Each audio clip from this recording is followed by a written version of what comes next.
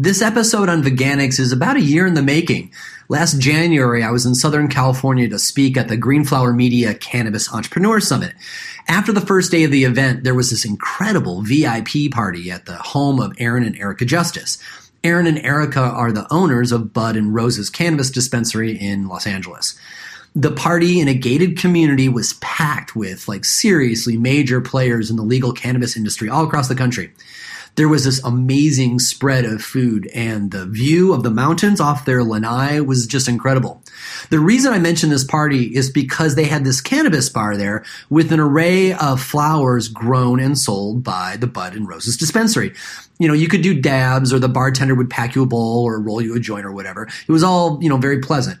The thing, though, is that each of the jars were filled with incredible specimens of each strain. For example, the strawberry cough I had was the best strawberry cough I had ever tasted. Similarly, the black lime was the best lime I had ever tasted. And as I went down the line of jars, the various flowers had exceptional terpene profiles, and the ones I went ahead and toked had a flavor that came right through the smoke, even though I was combusting and not vaping. That's when I had my first veganically grown cannabis. I knew of some folks that had experimented on and off with Veganics, and I had heard folks talk about how clean the tastes were, but I was really, really impressed and caught off guard. So I decided that I needed to do a show about Veganics, both so I could learn about it and because I figured other people would be interested too. So off I went to find a guest for the show on Veganics. Obviously Kyle Cushman is at the top of that list because he puts out his line of bottled veganic inputs. But I really wanted to do a show more from a do-it-yourself probiotic direction. And if Kyle was on the show, there'd be so many other cool things to talk about that we might not even ever get to veganic growing. So I searched the internet for a while and never really found the right person to interview. Everyone used to grow veganic, but now they include worm castings at least, and some much more, like even fish guts. So eventually I went to my favorite place to learn about probiotic growing, and I posted for guest suggestions on the Probiotic Farmers Alliance group on Facebook. Most everyone's comment was that Veganics was not a thing, and that some animal inputs were absolutely a necessity. But then Alan Adkisson of Grokashi posted that there's this one guy to talk to who is an old school probiotic grower, breeder, and High Times writer, and his name was Nebu. That's Nebu. So it took me a few weeks to find Nebu in the underground, but I did find him growing and working in Oregon. And he's my guest today on Shaping Fire. I'm your host, Shango Los, and today we're going to talk about veganic growing and whether or not it's still a thing. Welcome to the show, Nebu. Thanks for having me, Shango. I'm so glad that you could make some time to be on the show. So, we know that organic growing or natural growing is how it always was before synthetic fertilizers came about. And then, the time of better living through chemistry happened and organic natural growing got usurped by synthetics and chemicals and petroleum inputs. But nowadays, we're starting to come back around to probiotic growing and living soil and nutrient teas. What was the reigning headspace when you first started writing for High Times? I think that's a pretty accurate observation. I've seen some memes where they show black and white pictures and they say everything was grown organic back in the day. And that's true. And then I think the reigning kind of space when I first started with High Times was a lot of synthetics, salt-based fertilizers, be it, hydro. Hydro was huge. And you can do organic in hydro, but it's not very convenient. It's a little bit difficult and challenging. So the synthetics were kind of it. I mean, they were the big thing. So it's kind of like bypassing all the symbiotic relationship that happens with the microbiome and just giving them, straight injections of nutrients that are already broken down and can, penetrate the rhizosphere. Yeah, I can imagine that breaking everything down in its individuality. I mean, you get the basic components, but you don't get the song.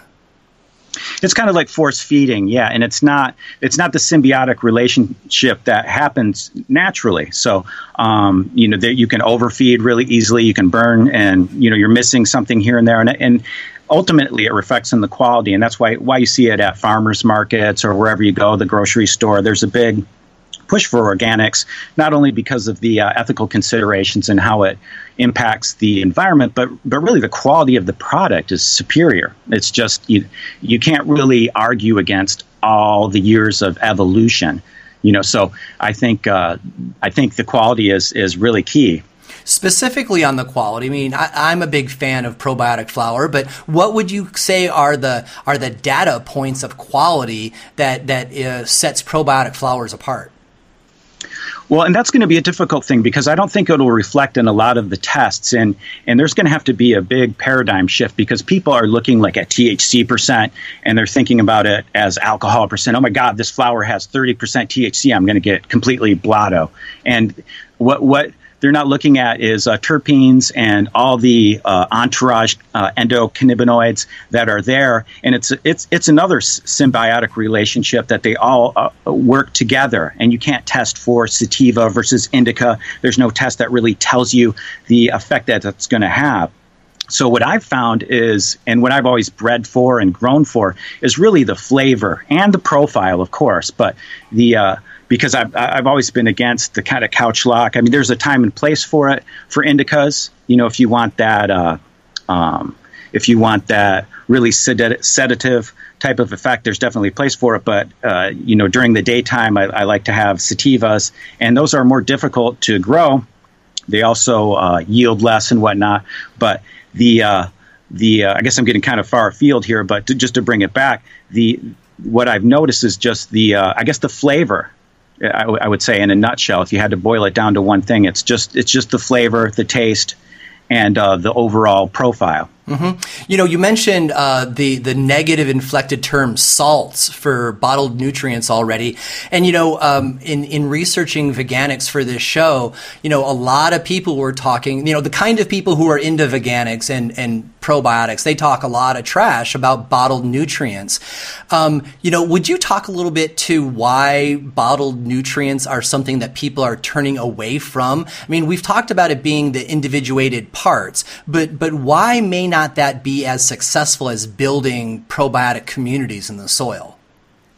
Again, it's just boils down to a simple concept. It's life. Probiotic, that means life. That's if you follow the Latin roots, that's what it means. So that's what it's all about when you want to grow in a natural environment, is having those having that symbiosis, having those bacteria and all the beneficial microorganisms that help break down and work there. The mycorrhizae, fungal bacteria that grow roots or even grow mushrooms, they all work together in a symbiotic fashion, and you can't really get that in a bottle. It's deprived of oxygen, and it will die. I mean, you can bottle it and it will last for a little while, but shelf life is very, very short on those. These bacteria are sort of sensitive. They need that environment that nurtures them. So that's something that you can't really get from a bottle. You can get a lot of food that you can feed the bacteria from a bottle. So you can get your guanos and everything else from a bottle and feed that to them. But you can't really get the life from the bottle. I remember when I was first starting to learn about growing in the early 90s, all anybody wanted to talk to me about was NPK, nitrogen, phosphorus, and potassium. And they're like, if you got those three, pump that plant full of them, you're good to go. And now, as I've matured into my understanding of cannabis, I've realized that there's this whole community of inputs that need to be there, and how they make each other more bio-accessible to the plant. That is completely true, and you can grow decently with those. And people have produced decent plants with that. And then they talk about flushing, which is something that's trying to get the salt fertilizers out of the plant before you harvest. And that's just not a necessary step when you're growing organic. What are you going to flush? You don't need to flush anything. So all that has come from that NPK, that chemical salt-based fertilizer centric paradigm. And it's really just not necessary. And you can see it, like if somebody doesn't flush and you're burning, I vaporize, so you can't tell as well. But if you're burning a flower, I actually had an old friend of mine convince me to trade him some, and I still regret it to this day. But it was back when I was still combusting, and instead of it burning to ash, it kind of just melted into this black kind of chunk of coal. Oh, and I think that was just all. It was horrible. I couldn't even touch it. So that was all the salts just burning and melting. And yeah, so obviously not natural, obviously a lot less healthy, I would imagine. Yeah, totally. Well, now that we've given a little context for folks about, where the idea of veganics lives, let's get right into the heart of the matter. While I know you have some reservations about veganic growing long term, let's set those aside for a moment. We'll talk about those a little bit later. But for now, would you go ahead and make the case for veganic growing as people see it? Why do people consider avoiding animal inputs? I think, and unfortunately for us, I think that is an ethical concern, and that's kind of touchy because everybody has to make their own personal decisions, whether it's their diet or how they grow their plant or anything else to that effect. And I think that's where the incentive for veganics lies, in that they just don't want to use any animal products. Now, you have to make some concessions with that choice because microorganisms and protozoa and everything that go in there that are beneficial are still considered part of veganics.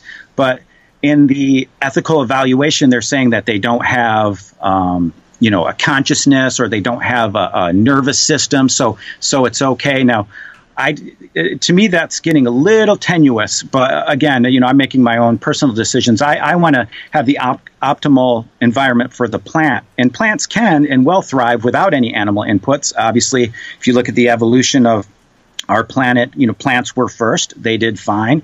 But if you're walking along your path in Hawaii, for instance, and you see all these plants just doing lush, and all of a sudden you come across a place where a cow died years ago, and it's all of a sudden 10 times as lush right there because it's feeding the plants. So it's hard to argue against input. So I kind of take the ethical avenue of looking more at mitigating waste and being efficient. So instead of just throwing everything away, like let's say all the compost or all the byproduct from your organic dairy production is just going to get pushed away, or you have all this extra fish left over, they're just going to throw it away. I would actually advocate more for using those animal products, using vermiculture, and using those because I believe that provides a more optimal environment. But I can completely relate to the incentive for veganics based on an ethical perspective.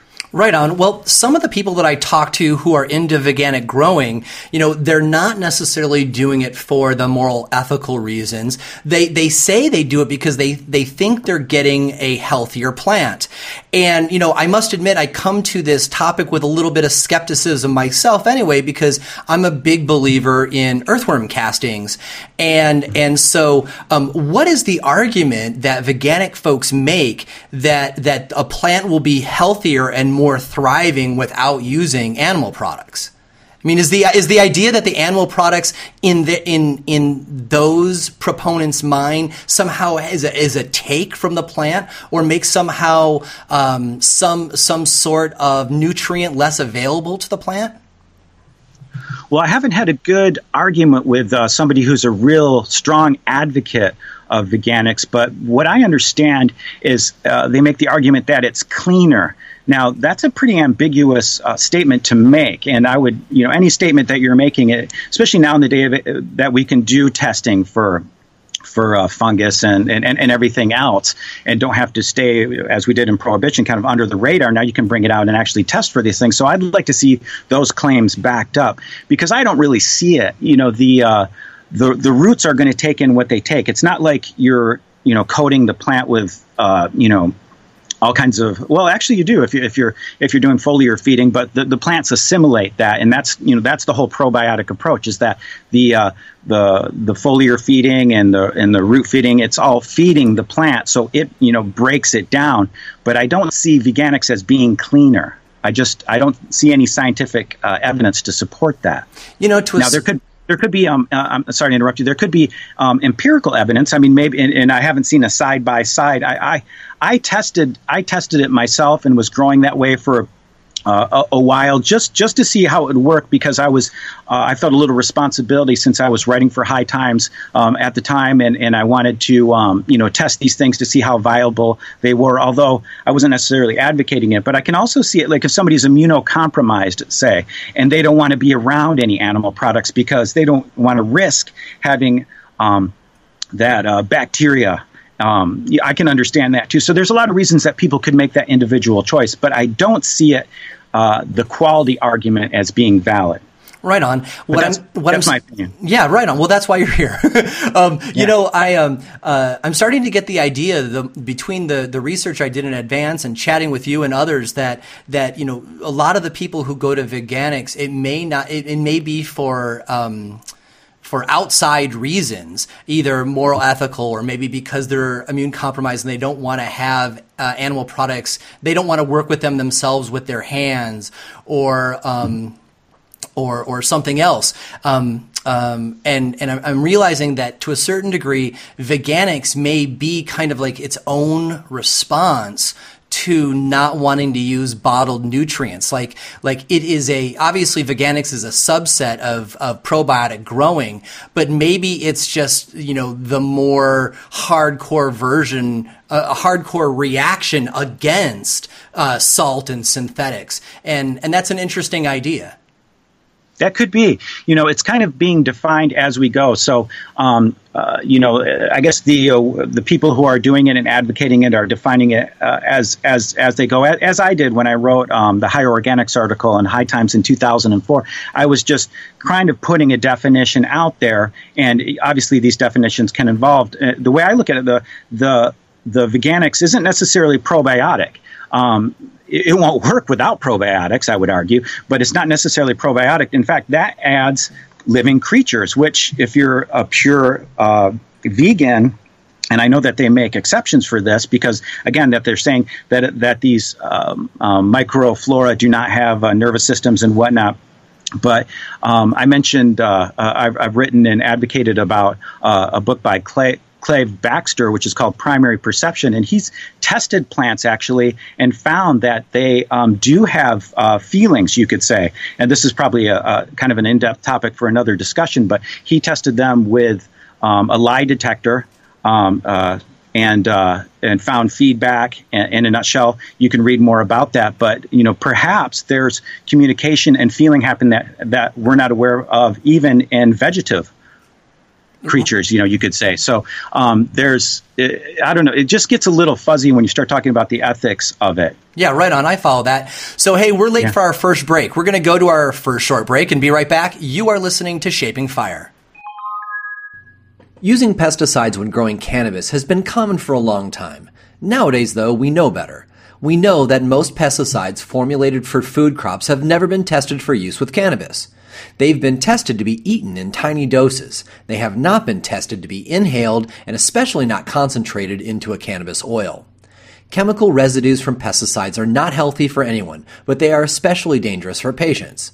For commercial cannabis growers, this has become very impactful. Cannabis enthusiasts and patients have gotten educated enough that they avoid growers who used pesticides. Not only that, but states across the country have begun making pesticide testing mandatory on all licensed cannabis crops. The time has come to find a better way to fight garden pests than covering your cannabis in chemicals. And there is a better way. Let some good bugs fight your bad bugs. Beneficial insects and predatory mites have come a long way since we were buying ladybugs online and putting them in the grow room and just hoping for the best. Natural Enemies Biocontrol can help you solve pest issues without using chemicals. Natural Enemies founder Shane Young learned best practices from working in the ornamental plant industry and has fine-tuned those strategies specifically for large cannabis crops. Shane works with commercial cannabis clients across the country to ensure that they keep their crops safe and pest-free without the use of chemicals. Natural Enemies has proven solutions for spider mites, aphids, thrips, russet mites, broad mites, shore flies, whitefly, and others too. You can rely on Natural Enemies for expertise and excellent service. For more information, go to shapingfire.com/natural enemies or simply click on their banner in this week's newsletter. Welcome back. You are listening to Shaping Fire. I am your host, Shango Los. And our guest this week is legendary probiotic grower and High Times writer, Nebu.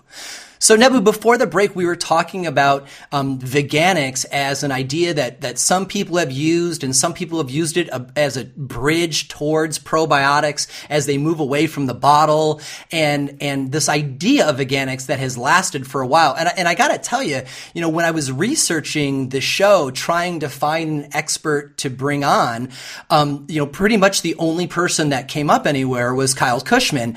And as I dug more and more, and I asked my compatriots there on the Probiotic Farmers Alliance group on Facebook, about who they would recommend. Your name came up, and so I had to, hunt you up. I appreciate that, and find out where you were. And the thing is that veganic seems like this thing that has just kind of always been there, maybe, but it hasn't really gotten popular, and there aren't very many people evangelizing it anymore. So my question for you is, did veganics ever become popular, or has it always been this kind of minor specialty ideology?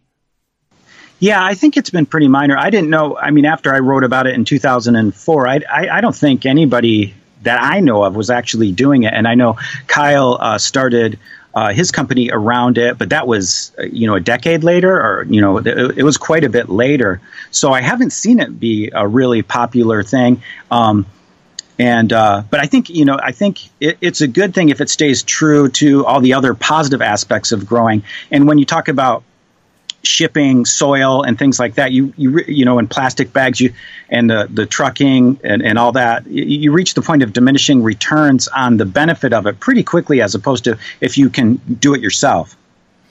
Yeah, that makes sense. And I got to admit, the more we talk about this, I think that my understanding of veganics is evolving. When we came to the show, I was kind of expecting this show to be making a case for veganics that people could either, take or leave. But what I'm starting to realize is that, veganics is almost like a straw man. Like, yeah, veganics is way better than using bottled nutrients. And yet you might not have the best thriving plants as if you used some animal inputs. But really, it sounds like it's almost like a straw man, a foil to have a discussion around, that it might not actually be a cogent strategy in and of itself, but more like an inroad to probiotics and using nutrient teas.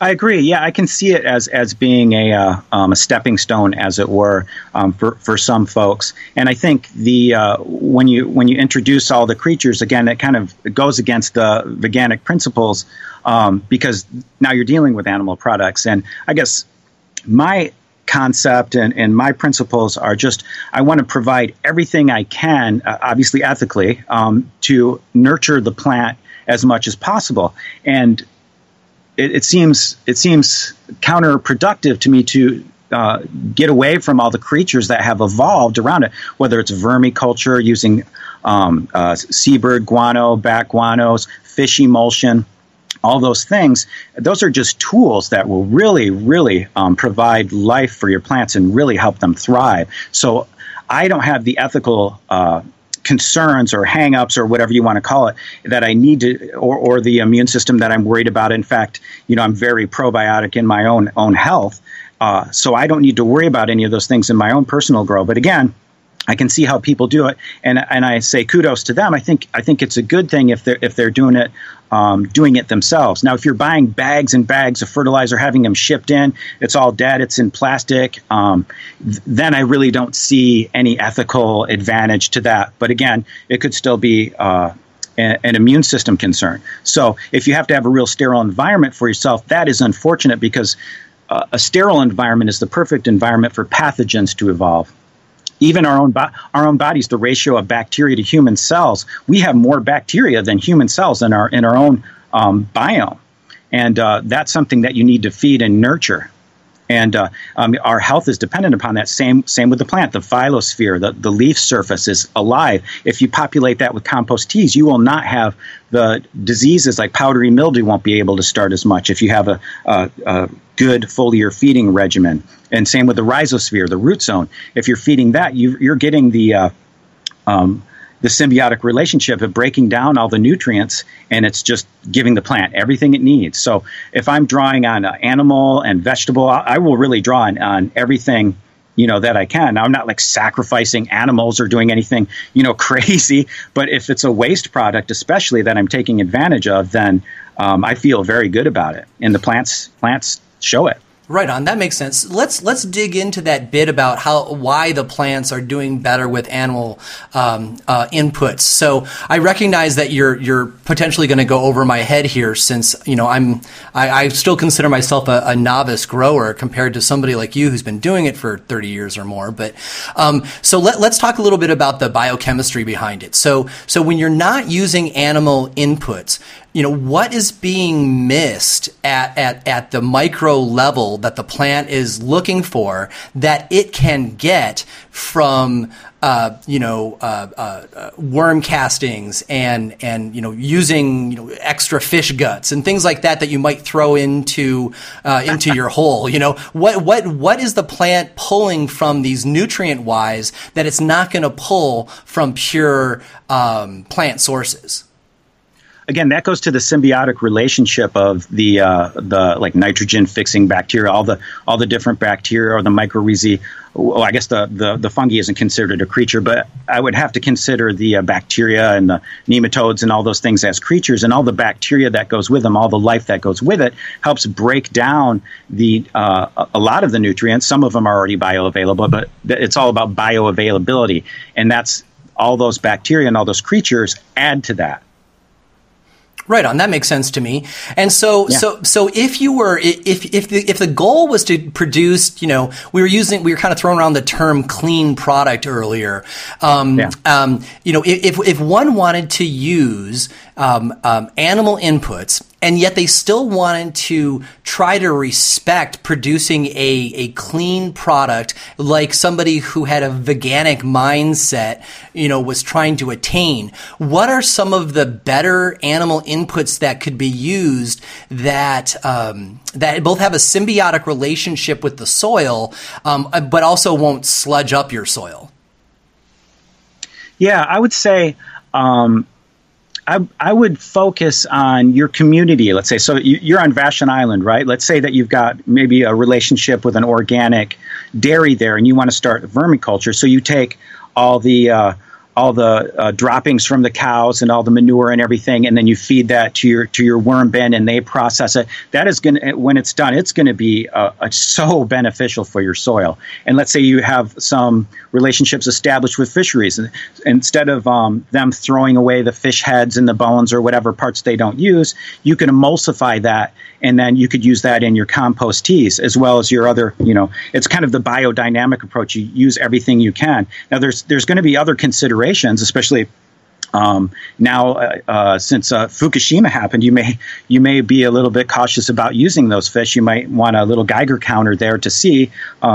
It's sad. It's sad to have to consider that, but there maybe that's another bonus for veganics, because as the radioactive particles become bioaccumulated in the food chain, that's going to be something that people have to consider more and more. It's unfortunate. I hate to bring that up, but there's been studies, and there were 3 total meltdowns that happened, and now they're seeing the cesium signature, right on the shores here in Oregon.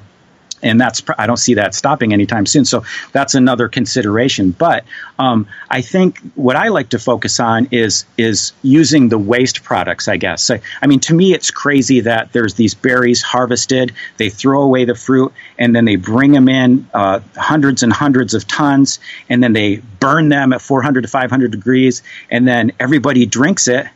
I'm talking about coffee, and there's acrylamides in there, and that's a toxin. It's very acidic, but I'm not going to, who am I to judge? Everybody, likes their stimulant and whatnot, but I could take all the coffee grounds and use that in compost.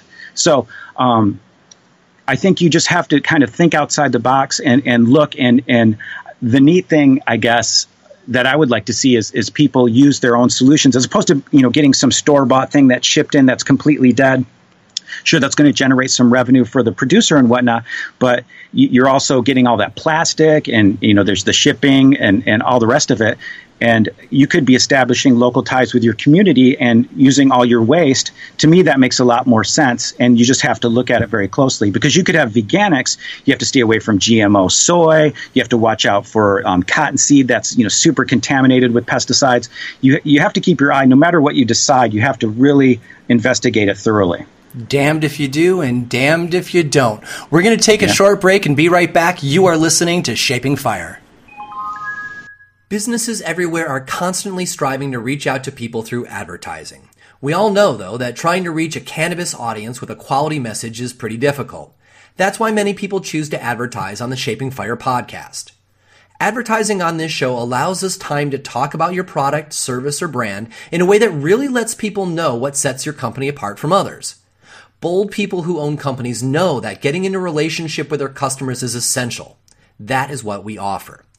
We will explain your service or product and what sets it apart as desirable and help our audience get in contact with you. It's pretty simple, really. Advertising does not have to be all whiz-bang, smoke, and mirrors. Nowadays, I find that people prefer just to be spoken to calmly, accurately, and with good intentions. If you want to make your own commercial spot, you can do that too.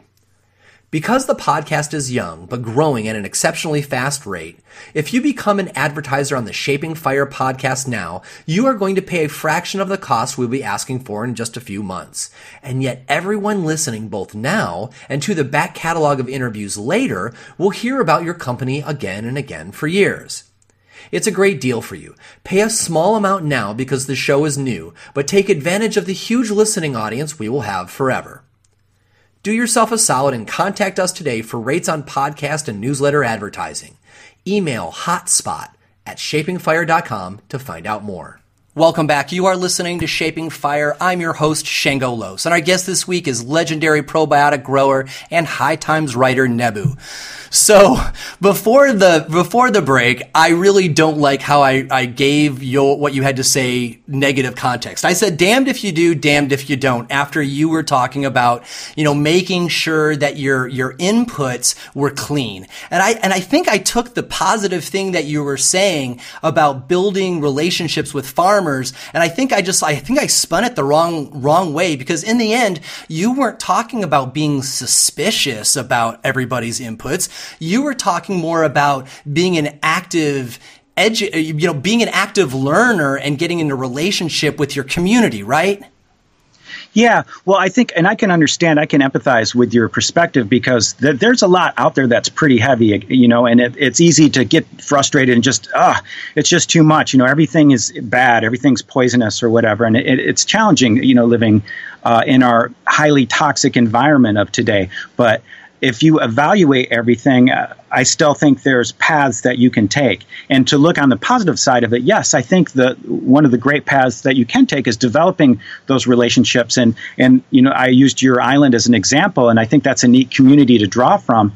And that's what you can do. And you can really personalize your approach by using all these philosophies or principles, and just applying them to your own situation. And there's really not one right way to do it. And I know a lot of times people want to just tell me the answer. How do I do this? And there's just so many ways and you can personalize it. So I think it's good for people to always be learning, always be inspecting. And ideally, you will develop those relationships and mitigate some waste in your community and optimize and build those things. So I think it can be a really positive thing, even though, again, there are challenges for sure. And I think that it's a good time to point out, bioregionalism. I'm a big fan of wild-crafted nutrient teas, and when we do this show, I always get emails from people like, the comfrey that you talked about, with your guest that doesn't grow wild where I live. What do you have to recommend that's where I live in Kansas or wherever it may be? And I think that's kind of a good point to make, is that if you live here on Vashon Island, you're working with rabbit pellets, and oh man, we've got a tofu factory on the island, so we get tons of okara. We get lots of okara. Whereas wherever any particular grower lives, they've got to find out what the inexpensive, healthy waste products are around them to use. And I think that adds a little exclamation point to what you were saying, that it really is about where you are. Do your homework on what kind of probiotic inputs you can have, and find out what they're putting into their products so you know that you're clean. But, get in relationship with your local business folk and find out what they're trying to get rid of. Yeah, that makes sense. And especially when you're talking the soil medium, because that's a huge thing. I'm glad you brought it up, because what you're talking about is a little bit of the nativist argument. And you can take that to an extreme. And I really want to I'm a citizen of the world. I'm a beekeeper too. And I get a lot of, I've seen a lot of people talk about, this is native, this is invasive species. But people are really behind honeybees, even though they're not native to North America, but we would be, kind of lost without them in our current agriculture. So you have to kind of evaluate these things. Not everything's so cut and dry, but the bulk stuff, if you're talking the soils and things that are just really cost prohibitive and silly to have shipped in. I mean, if you're doing a 10,000 square foot grow or acres, you don't want to be shipping in the soil. You probably want to be working with what you've got and amending it with different things. Now, I like to draw on the entire world because I want to grow the absolute best. So sure, I'm using soil here. I'm using a lot of local ingredients, 90%. But if I'm getting some fossilized seabird guano from Peru, boom, I'll use it. Or if I'm getting some fulvic mineral from Kentucky, because there's a great organic source there, or diatomaceous earth from a mine in California, whatever it is. Neem doesn't grow here. So I use a lot of neem, whether it's neem meal or neem oil. So I'm drawing on all these resources to produce the most optimum thing, and that benefits the people. It's a fair trade, fair market type of situation. So it's benefiting people that just aren't, not just in my local community, but again, those relationships in the local community too, you can bind it all together and create kind of the best environment, the best of both worlds. So before we wrap up, because we're almost done here, it's kind of funny. I'm like, before we wrap up, not having a show making a case for veganics. So when I was trying to find you, through a few different online forums and such, folks, knew about your High Times articles, but all anybody wanted to talk about were these strains that you had put out as a breeder, and everybody's all like, have him talk about his strains. And so why don't you take a couple minutes and just tell us about some of the strains that you put out there, and, just a little bit about you as a breeder, because I know that, I'll get emails about like, why didn't you ask him? So why don't you just share a little bit before we wrap up? Oh, okay. That sounds like a whole nother podcast, but yeah, so I was involved, I guess, since 97, I've been breeding and developing different hybrids. Some of the ones that are out there are Jackie O, which is Jacqueline Orange, and there's Cherry Melon or Cherry Lime Ricky that was really popular. The Black Russian, I was the original developer of that, and some other people developed it into F2, but kind of sold it as a F1. There's been a lot of hybrids developed from mine, and then when Overgrow kind of got busted by the Canadian Mounties, I decided it would be probably best to go underground again with that. But I've never stopped breeding. I've been working on some CBD varieties now, and still working on a lot that express purple, and always with a focus on the sativas, the real functional high. I've always been kind of opposed to the couch lock. Just I really need the euphoric and the working headspace. And that's been my forte. And the CBDs are really interesting too, because of the legal aspects of it, and also the physiological aspects of it. And so that's been pretty exciting. And that's what I'm working on presently. So we'll see what happens. Hopefully I'm able to still make some progress. And with recreational happening more and more, I may actually be able to kind of come out of the basement and do some really big time selection with really big numbers, because again, all this stuff that I've developed has been kind of during the prohibitionist era, and it makes it difficult. to be quite frank, because you don't have the numbers that you could normally draw on. But I've still made some good progress, and I'm happy that there's folks out there that remember me or are still enjoying the hybrids that I've released over the years. Yeah, you're both the Cherry Lime and the Black Russian got a lot of love when I was looking for you. People were saying specifically about the Black Russian, about how unique it was, and then how they had used it in their own breeding programs, because it was such a great place to start. And they were like, speaking of you in reverent tones and stuff. So yeah, that's great. Yeah, it was nice coming across those folks on my way to you. So anyway, we're set for today, Nebu. Thank you so much for taking time to be on the show. And, you obviously have got so much more information in you. I appreciate you coming to talk about this small area of veganics. And we'll see about having you on the show again down the line about one of the other areas that you are also an expert in. I really appreciate the invitation and time, Shango. Thank you very much. Nebu is a legendary breeder, probiotic grower, and High Times writer. You can find out more about him at his website, nebuhybrids.com, and I'm going to spell that for you, nebuhybridz.com. You can find more episodes of the Shaping Fire podcast and subscribe to the show at shapingfire.com and on Apple iTunes, Stitcher, and Google Play. If you enjoyed the show, we'd really appreciate it if you'd leave a positive review of the podcast wherever you download. Your review will help others find the show so they can enjoy it too. On the Shaping Fire website, you can also subscribe to the weekly newsletter for insights into the latest cannabis news and product reviews. On the Shaping Fire website, you will also find transcripts of today's podcast as well. For information on me and where I will be speaking, you can check out shangolos.com. Does your company want to reach our national audience of cannabis enthusiasts? Email hotspot@shapingfire.com to find out how. Thanks for listening to Shaping Fire. I've been your host, Shango Los.